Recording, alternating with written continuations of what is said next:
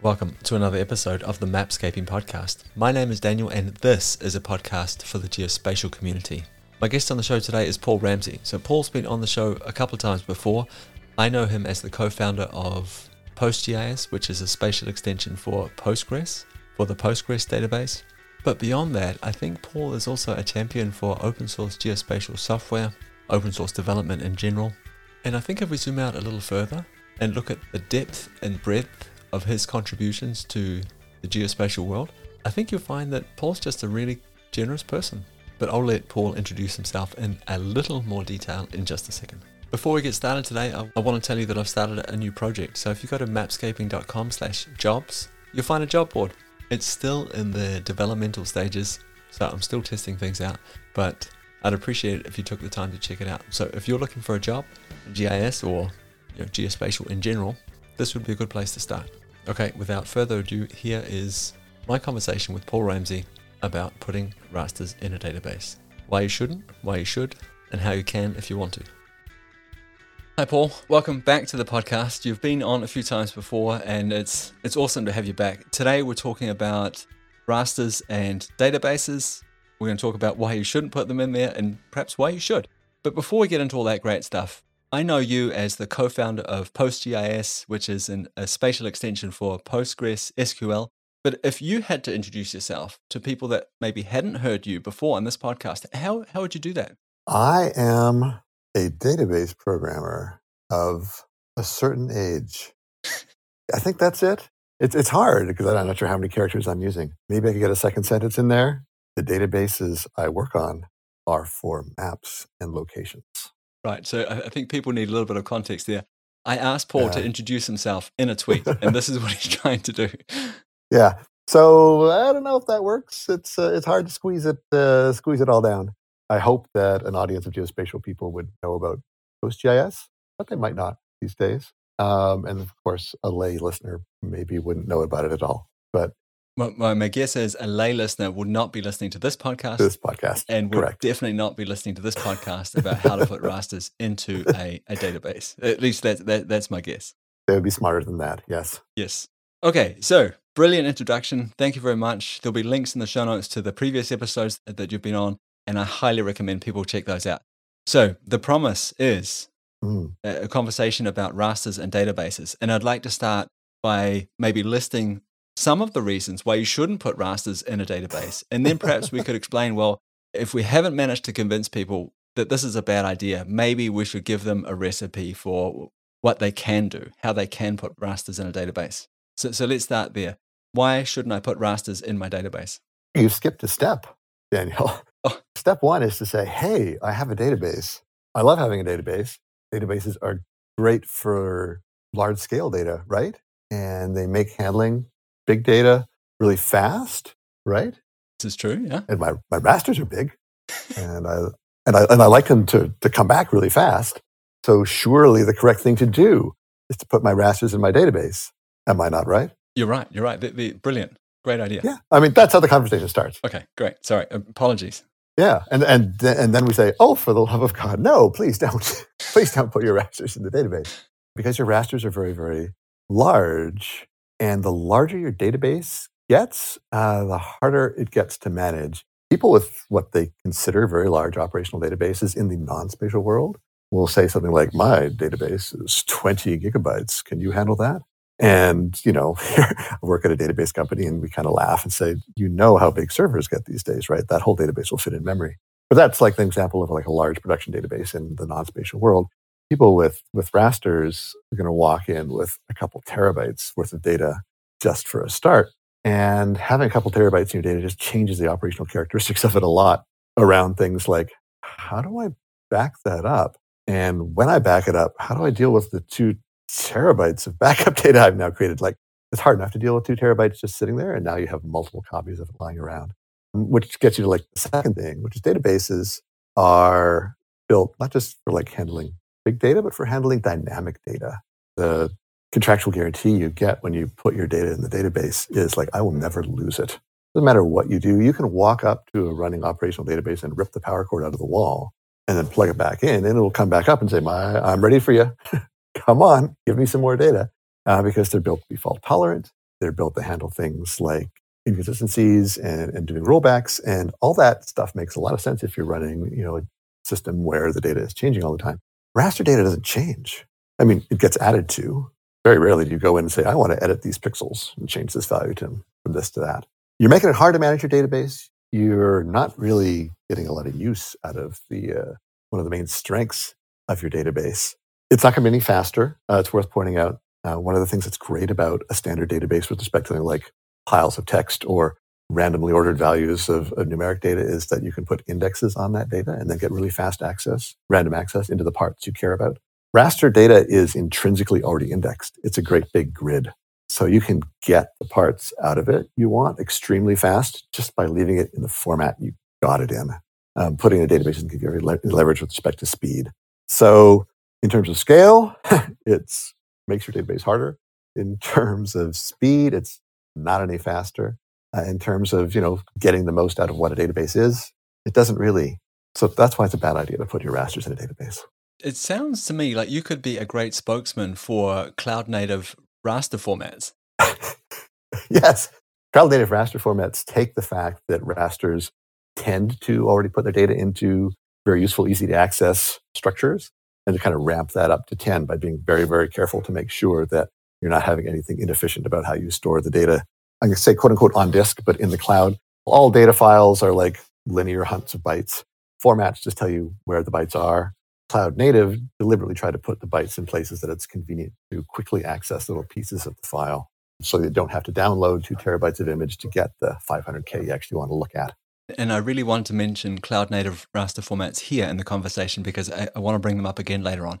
Okay, so I'm convinced it's a bad idea. Yeah. There's still a part of me that wants to try anyway. Mm-hmm. Like, why would I want to try, do you think, if you had to guess? There are some legitimate reasons for wanting to have raster in your database, but they kind of come back to like, why do you want to have raster at all? Rasters have a couple, they have, the primary thing that differentiates, say, a raster from a vector is that rasters are full coverages and they have very, very high data density. They're great for representing surface information, continuous measurements across a large area. So, I mean, the classic non-visual raster is an elevation model. Every pixel is slightly different from the pixels beside it, but you can't really throw away the information without throwing away chunks of the data. Like you can turn a visual elevation model into contours, but you've thrown away some data in doing that. So you've got some kind of continuous surface, and it tells you something about the world, whether it's telling you something about rainfall or elevation or slope or whatever. You probably also, if you know you're a geospatial person, have some vectors that are of interest to you. And maybe there's some aspect of the rasters that you would like to interrogate with respect to the vectors for every address point. Can you tell me how high it is? That will very quickly tell me whether it's going to flood given these current flood conditions. So there's like this whole category of analytical questions you might want to ask of a surface that involve raster vector combinations. And if you don't have the data inside the database, you have to write some sort of script, some sort of routine to do that integration for you. If your database is capable of holding rasters and vectors at the same time, it becomes possible to answer those questions using the same SQL tools as you use for your standard vector questions. And thus, all the other third-party, anything you can then attach to the database can do raster vector GIS analytics, which is great. Now you're a more powerful GIS operator. Okay, so as luck would have it, I am a geospatial person. I do have access to a database that has the capabilities of storing raster and vector. Mm-hmm. I have these rasters which represent surfaces that don't change very often, but I have a lot of vectors that change on a regular basis, and I want to add information from these surfaces to my vectors. So maybe for someone like me, this makes sense. I have all of my data in one database. I can access it through SQL. It's very close to the machine. There's a simple development path, and I can use a language that I'm comfortable with, SQL. None of this is true, by the way. But if it was, how would I go about getting my rasters into the database? Okay, so now we're getting moving away from the platonic raster database, of which there, I should point out, more than one. We're going to be talking about PostGIS because that's what I know and that's what I do. But Oracle Spatial actually includes a raster module as well, which has some facility for doing this kind of stuff. Although I got to say, they tended to build their product more with an eye to people who just want to stuff the data in and get the data out. Fewer built into the database analytical routines, but they do have some. So we're getting into the PostGIS world. You're going to load your data into the database. You actually have two options to get your data into the database. You can literally put your data in the database. That is to say, every pixel that you own will reside inside the database. And we call these in-DB rasters. You can also do a different thing, which is to load just little pointers into the database, which say, over here in this file, there's some pixels you might want to look at. We call those out-DB rasters.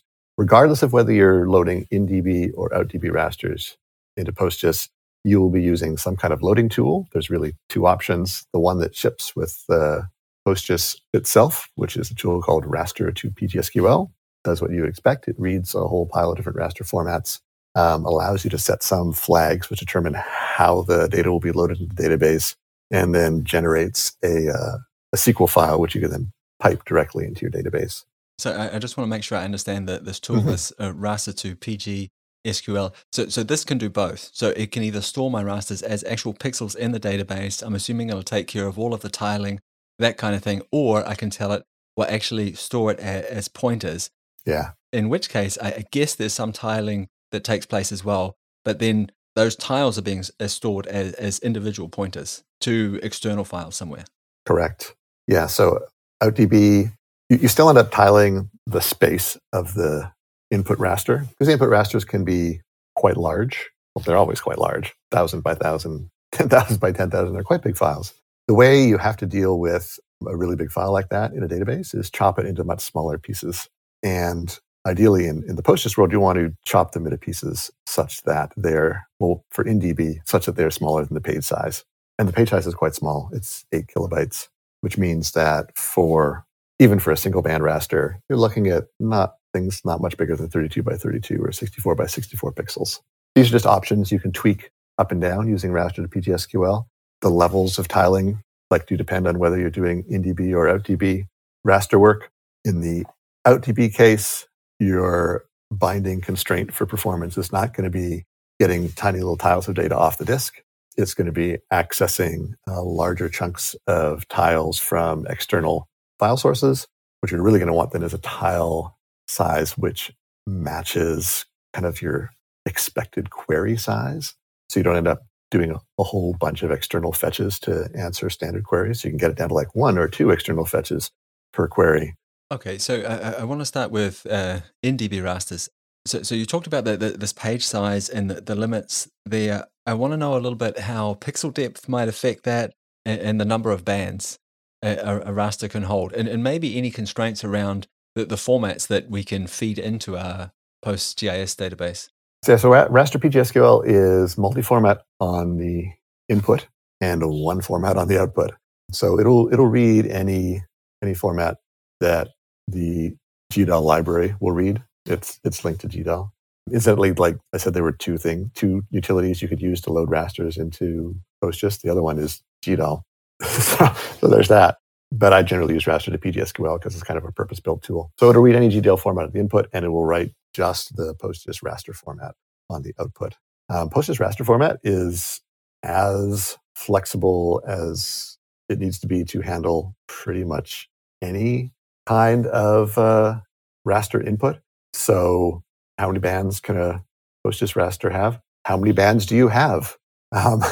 There's no limit to the number of bands you can put in terms of pixel depth, everything from a bit to 8 bytes, and also floats, both 32 and 64-bit floats.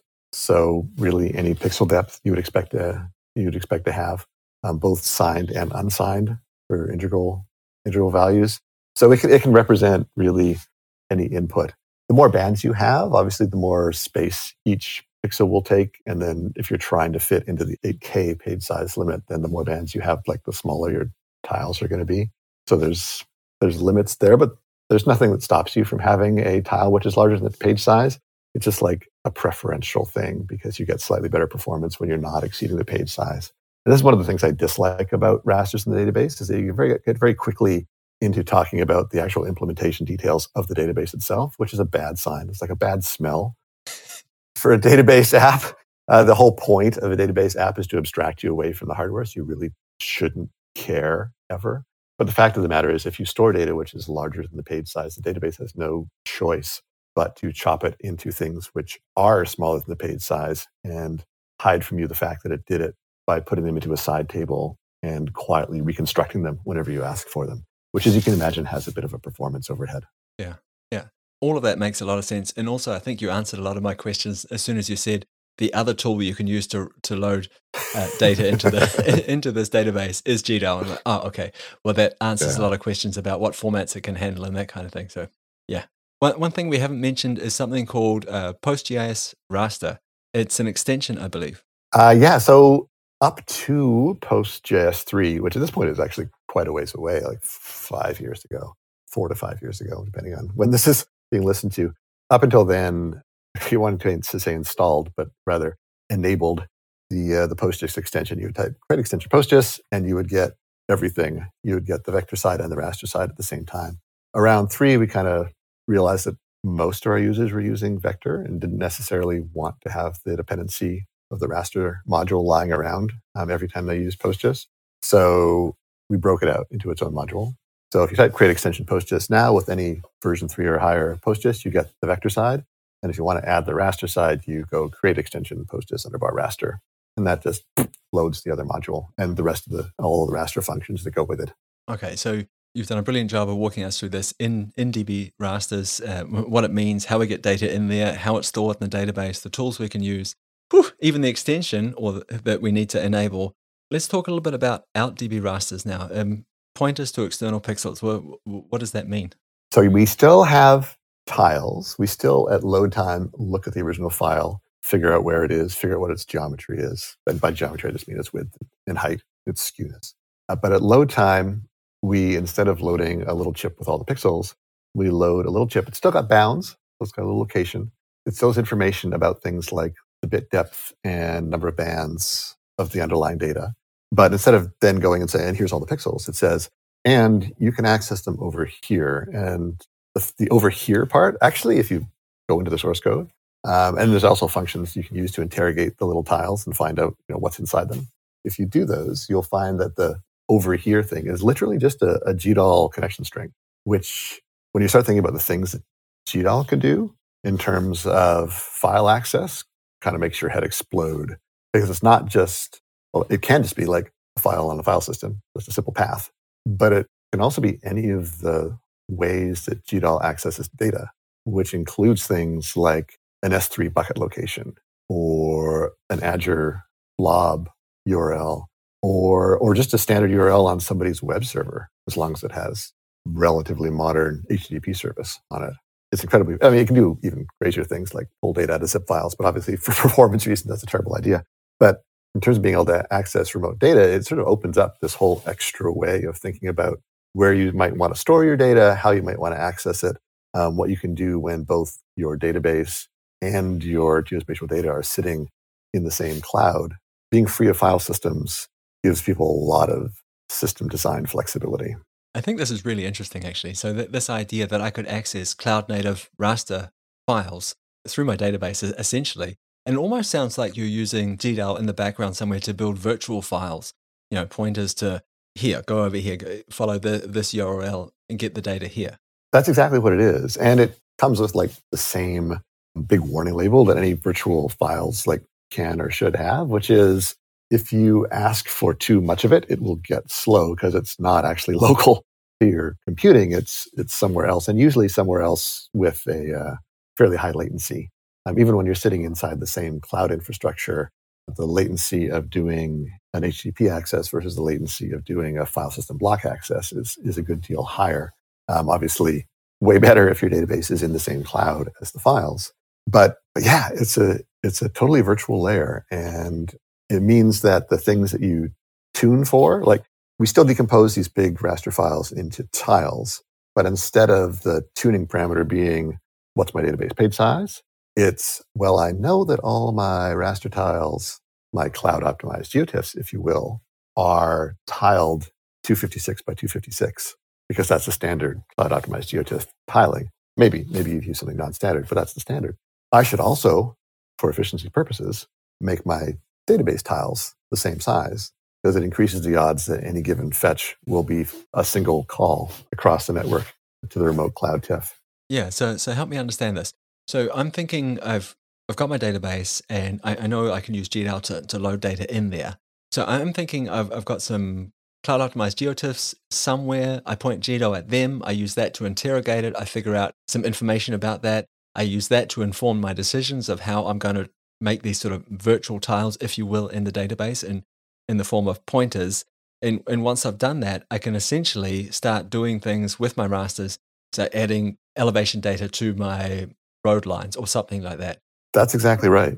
You can take the data in place and just start working with it, quote unquote, in your database, even though the raster data, which is quote unquote in your database, is in fact living somewhere else. This is amazing. I mean, in this cloud, the cloud native world that we're sort of moving towards, a little bit hesitant to say that we're there now, but moving towards definitely, it's kind of incredible, right? So I could point this at, I don't know, the Microsoft Planetary Computer. I know they've got a bunch of cloud optimized geotiffs there. You know, they've got that stack interface, interrogate that, find the data I want, update my vectors based on that, and then cut the connection. Correct. This is amazing. Can you tell me a little bit about the raster functionality, if you will, in SQL? Yeah, so it starts with sort of like the raster vector side. So you can take any given vector, be it a point, line, or polygon, and tell it a raster geometry, which is to say, a bounds and a pixel size, and say, rasterize that vector. And it will give you the equivalent in raster space.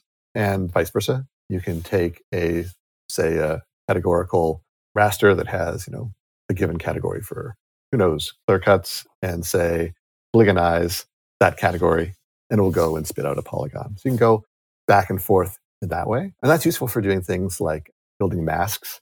So you can take housing footprints, rasterize them. Now you have a mask, drop that mask across, say, the elevation model. Now you have some elevation measurements, and then summarize those elevation measurements. Now you have the average elevation underneath the house. So you see, like, all this stuff is like raster vector. The bits come together. Very simple stuff for any given point. Read the raster value off the underlying raster that you have. For more complex features, whether they be polygons or line strings, read from the underlying raster and populate the M or the Z dimension of these vectors. So there's a lot of tooling for like going back and forth, and for reading information off the rasters, which I think is like tooling that will get used most frequently. But the module was built with a great deal of optimism that people would want to do even more advanced raster stuff, like the kind of things you see in full-on raster GIS systems. So there is actually a raster map algebra facility. Wow. So you can take rasters and do math on the pixels, double this, add these two rasters together, subtract A from B, or bandwise, subtract this band from that band, or do this math with that band and add them up and spit out a new raster with the result in its band. It's pretty crazy powerful within the constraints of the storage model for the rasters, which is these tiles. And this kind of gets you back to like, there's always this push and pull with the raster module, which I don't feel there is in the vector module, which is complexity of implementation and performance versus the theoretical power of what the system feels like it should provide you. Because when I say you can do map algebra, people think, well, that's great. I've got 100 terabytes of raster here. What I'd like to do is assemble a whole bunch of raster map algebra and have it spit out another 100 terabytes of results over here. And the reality of implementation is that, assuming all the SQL was easy to do, which it's not, assuming that it was, it would still run when you pumped it into the database and hit go on your SQL command. It would run in a single execution thread, which for your 100 terabyte processing is probably not what you want. You were probably envisioning that the database would transparently spread it out across 64 cores or something for you. And that just, except for a few minor edge cases, doesn't usually happen. Do you think we'll get to that stage though? When you think about the development of PostGIS and the raster module, is that where you're heading? No, I don't think it is. And not because we don't want to do it or don't think it would be awesome, but because the architecture of the underlying database is not well suited to do that. You can get a certain amount of parallelism out of your Postgres database, but you can't get 100 wide parallelism out of your Postgres database. And at the end of the day, PostGIS is a creature of Postgres. So we get precisely what the core database provides us. And at this point, this is like up to 4 to 16 wide parallelism, depending on how the query plan happens to fall out. And unfortunately, the way raster query plans happen to fall out doesn't always result in any parallelism at all. It's interesting because I often think of like raster math, for example, being easy to like embarrassingly parallel.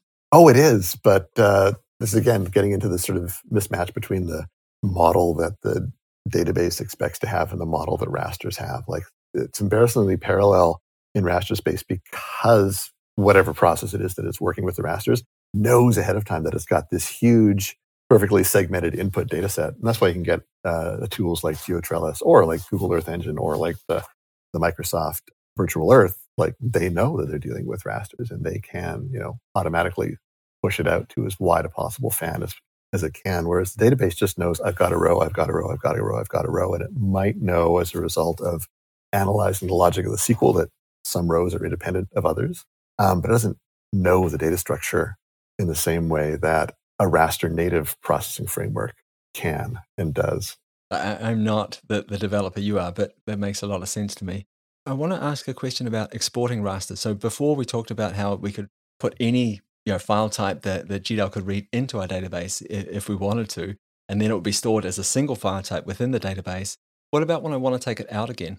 Not quite as flexible, but we do have some of the simpler GDAL formats. So visual formats, you can do an ST as PNG or an ST as JPEG against a Postgres raster, and it will spit out the file. What it'll spit out is a Postgres byte array, which is the file, and then it will be up to you as the client to save that to the disk or send it to your web client or whatever. It can also spit out a GeoTIFF, so it'll spit out like a georeferenced file and because GeoTIFF is such a flexible format, like any kind of input, we haven't hooked it up to do like arbitrary GDAL output formats, but it feels like that's kind of not really required when we have like fully flexible GeoTIFF and then the two visual formats. If you really want to see someone do something crazy with this, there was a talk at the last Postgres Day that Brian Timoney gave, where he both slurped in the data using an HTTP access from a remote net website, span it through a bunch of filtering and statistical calculations inside the database using sort of standard summary functions, and then vectorized the data, and then finally wrote it all out into a raster, which he then exported as a colorful JPEG. So he went all the way from the web through data processing and out to a final output image using both Postgres stuff and Postgres stuff and PG raster stuff. Wow. So it sounds kind of amazing, right? It sounds like there's a ton of functionality. There's even some good reasons why you might want to do it. There's a few different options as to how you can do it. So my next question is, in terms of the language, SQL, is any of this pretty? Oh, it's exceptionally unpretty. And the reason it's exceptionally unpretty, again, is like the model mismatch, because we like to think about rasters in as large a chunk as possible. People go well beyond like, I've got one big file, to like, I have 100 big files, but I like to pretend they're all one object, please. Because, they all are, right? They're all just like Landsat. So it seems like not unreasonable to say, just ask your processing system to like, just pretend this is all one thing and give me one unitary process across this one thing. Well, as I've said, to load the data into Postgres, the first thing you do is to chop it up into really small bits, into these tiny little tiles.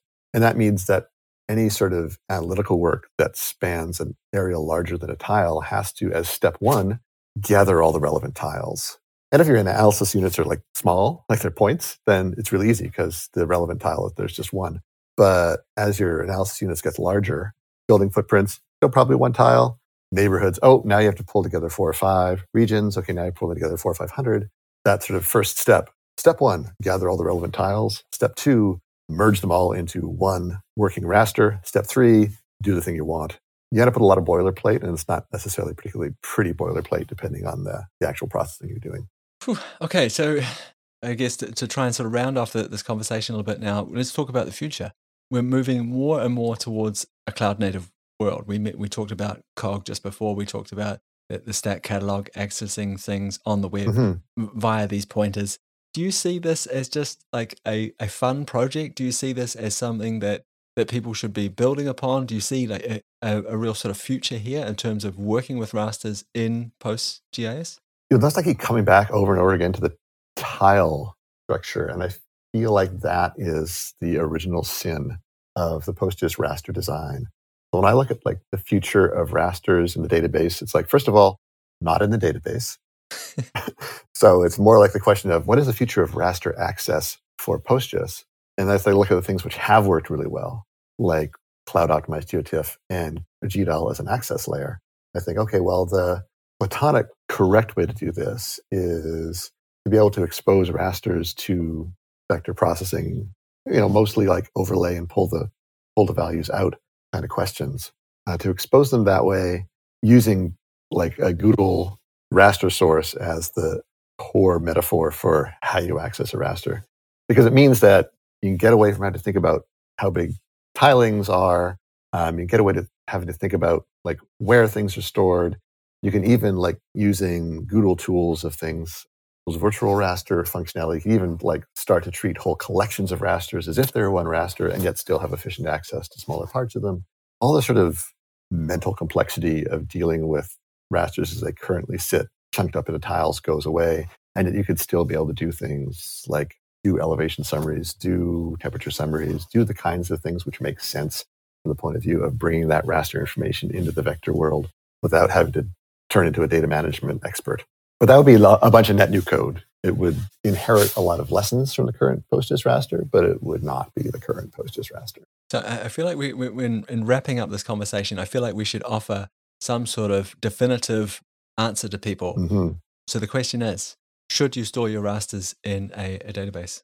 If your rasters are non-visual, if they are data, and you have questions that involve moving your vectors to those rasters and figuring things out about them, then you should probably consider it, particularly if the questions you're going to be asking are ever shifting, so you're getting some benefit out of the flexibility of the SQL language.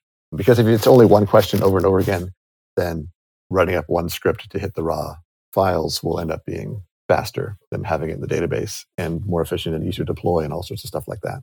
It's really about that sort of got to ask a whole bunch of different questions. I'm never entirely sure what the questions are. Then having it right there at your fingertips inside the database, the value will be higher than the inconvenience. Paul, if I'm understanding you right, your definitive answer is it depends. I am a computer programmer, so that is pretty much my answer to any question you will ask me.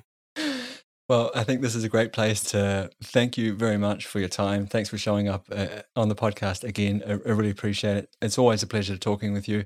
I know that you have a blog, but there must be some other places people can reach out to you or find out more information about this. Where would those other places be? If you would like to reach out to me, cleverelephant.ca. There's also a blog there which has some stuff on raster, some stuff on other stuff. I work for Crunchy Data, a Postgres support company. I've been publishing blogs on raster and like doing fun things like connecting to remote rasters in cloud GeoTIFFs on the Crunchy Data blog over the last couple of years. So going there, looking for my entries, you'll see some pretty interesting raster content.